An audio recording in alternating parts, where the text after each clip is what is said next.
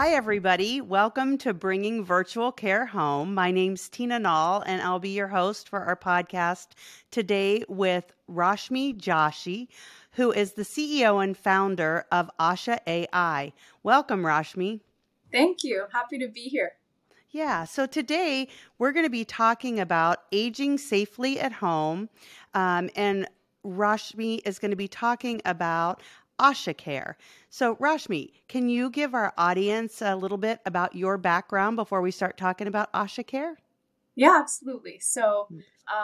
I'm what you would call a startup gal through and through. So I've basically been working on early stage ventures for my entire career. And I've been fortunate along the way to have experienced a couple of exits working alongside some wonderfully knowledgeable people. And I'm very excited actually to work on Asha because it's just really near and dear to my heart.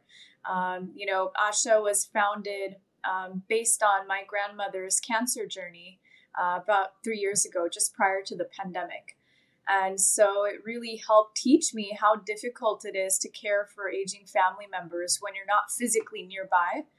And it was just wild to me that nothing really exists to solve for that pain point in modern day technology.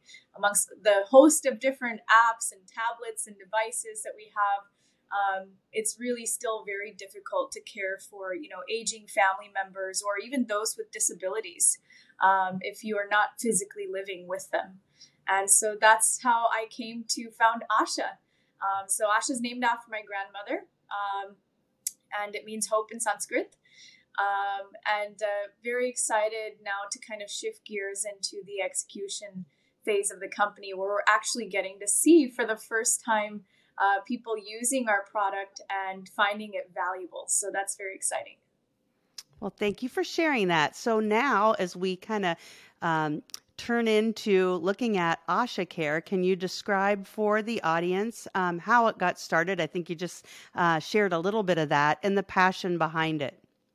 Yeah, so Asha was basically built to help elderly folks to age in place at home, and do that in a setting where they're feeling more empowered and independent about how their care is being managed.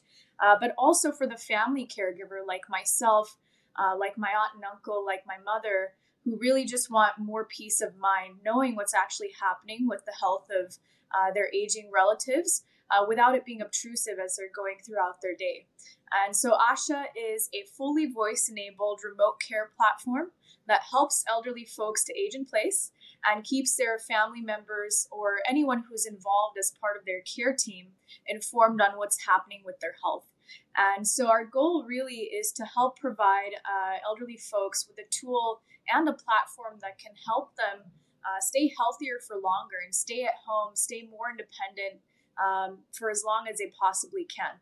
And so we do this with a voice-first interface, which I think makes all the most difference, right? Because if you're developing a product that's specifically focused for a non-tech savvy population, it becomes really difficult to figure out what channels work, what interfaces work, and how to actually build a product from a design perspective that's not just easy for them to use, but it becomes intuitive and ingrained into their daily routine. So that was really our focus in how we built Asha. It was focused around those who are not tech savvy and probably have some problems with their vision, might have hearing loss issues, or they might even not be mobile at that point in their lives.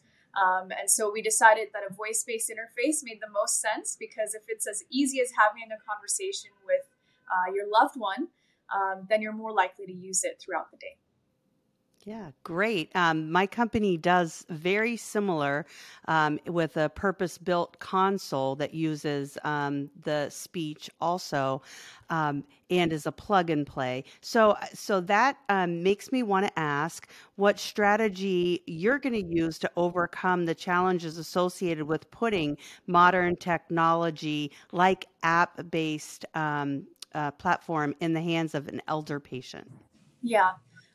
And I'm sure you've probably experienced this as well, as you've been building building out your product. But I think the registration process and the onboarding has to be very, very easy and straightforward, with as little hand holding as possible. So if you can empower an elderly person or someone who is disabled to be able to onboard onto your app, your platform, your device, whatever it is that they're meant to be using in a really seamless fashion, where they don't require a caregiver or a PCP or any care team member to be a part of that onboarding. I think that's really the first part of the problem, or first part of the puzzle, if you will. And so for us, we made registration super simple because you can actually register on behalf of your aging family member as a caregiving family member through our website. So we're basically offloading as much of that initial grunt work, if you will, onto the family caregiver who is a bit more tech savvy, at least to get things set up. And then the other part of it also comes down to accessibility, as you know. So being able to have a different interface for the aging or disabled demographic than you would for someone who's in their 20s and who's quite tech savvy. Being able to have buttons that are bigger, some of these things that we don't really think about that much, but having colors that stand out but are not irritating to your eyes, having font that's really easy to read, and is probably larger in text as well. So all of these sort of smaller design changes, I think, are really impactful when you're building for that, aging demographic, because you want them to be able to interact with your technology really fluidly, and making sure that you're catering to people who have problems with their vision, or even hearing loss, as I mentioned, making sure that the audio commands that you're using are really simple, they're loud enough for people to hear. All of these are small things that you can do as you're basically building your product to make it more accessible. Wow, it sounds like you've thought of all of the variables that can pose challenges for the senior population. Good for you. Can you also explain how condition management and preemptive care can help keep elderly patients at home and feeling safer? Absolutely.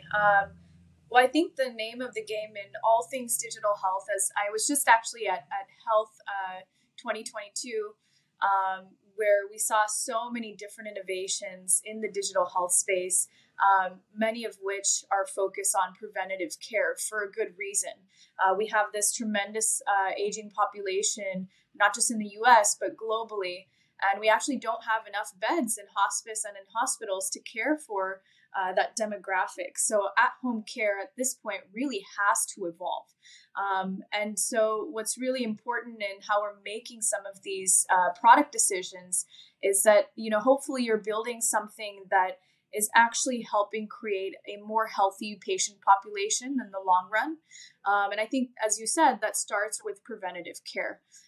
So what does preventative care mean? I mean, there's so many different ways that you can build something for it to be preventative. For us, what we wanted to do was take a proactive approach in understanding how the care plan is being managed at home. And it's something that we don't have much insight into today, right? Your physician tells you, hey, take this pill twice a day, and then come back if you have any issues. But there's very little insight into how care plans are being managed at home. Are patients actually taking their medicines on time? Are they exercising according to, what their physician has documented as part of their plan? Are they following their medical diets? So there's all these little things beyond just taking medications that can be really impactful to managing the health of any kind of a patient, elderly or otherwise. And to date, we really haven't had insight into how care is being managed at home. So what we want to focus on at Asha is, we have a patent pending conversational analysis solution that allows us to take the verbal conversations we have with patients a few times a day and then analyze those for different kinds of indicators of health, be that sentiment, how they're feeling throughout their day, be that whether they're taking their medicines, how often they're exercising, are there symptoms that are popping up throughout their day that they don't mention during in-office visits? and then cross-referencing that with things like electronic health record data, as well as IoT device data, to then generate different recommendations and predictions that can actually help prevent decline. So I think in that sense, what we are building at Asha is kind of a step further from modern day, predictive analytics, because we're actually getting insight from the patient in terms of how they're feeling throughout their day. And it's all verbal based. So it's a huge part of the puzzle that to date, no one has really focused on. We haven't had insight into. But I think it can be very indicative when you're thinking about, what do we need to do to keep this person out of the hospital? And that's really what we choose to focus on at Asha. That's wonderful. And it also solves a little bit for isolation type feelings because there's interaction going on. So that's great. Exactly. Yeah. So what do you see as next for Asha Care? Well, I'm very excited to share that we launched recently, and it's been going fantastically well. People are spending a ton of time on the app, so happy and thrilled about that. Next steps for us is, we'll be starting, basically launching Asha in different kinds of enterprise settings as well. So, if you are a medical insurance provider, and are looking for a preventative care solution that's going to help with, elderly beneficiary expenditure, we're doing several pilots that are related to that, as well as looking at different healthcare and clinical settings where Asha could be meaningful. And of course, we're always looking for people to become users, and we're looking for them to share their stories with us, because I think beyond just technology, the most impactful thing that we're building at Asha is really the community. We really strongly believe that, technology is just one part of the puzzle. So next steps for us is really just building out that community of family caregivers, of clinicians, of elderly patients who can benefit not just from Asha, but from all of these different tools, services that are now coming out in the industry, and can share those insights in a meaningful way. Yeah, it's tremendously interesting that you are looking at the adult caregiver as a means to get to the elderly that need the support. Our company does the same thing with the Friends and Family app, and it's a differentiator because that's where you can create a double or dual level of reassurance, both for the patient and then for the adult caregiver. And you're so right about the demographic, and we've got to look at different ways to do what we've known to be traditional care, using the hospital as the front door, and help people stay independent as long as possible in their home. So good for you. I love your mission. And it was a pleasure meeting you. Are there any closing comments you'd like to make for the audience? Well, I guess I would say the other part of why we focus on Asha is also because we want to help deburden the family caregiver.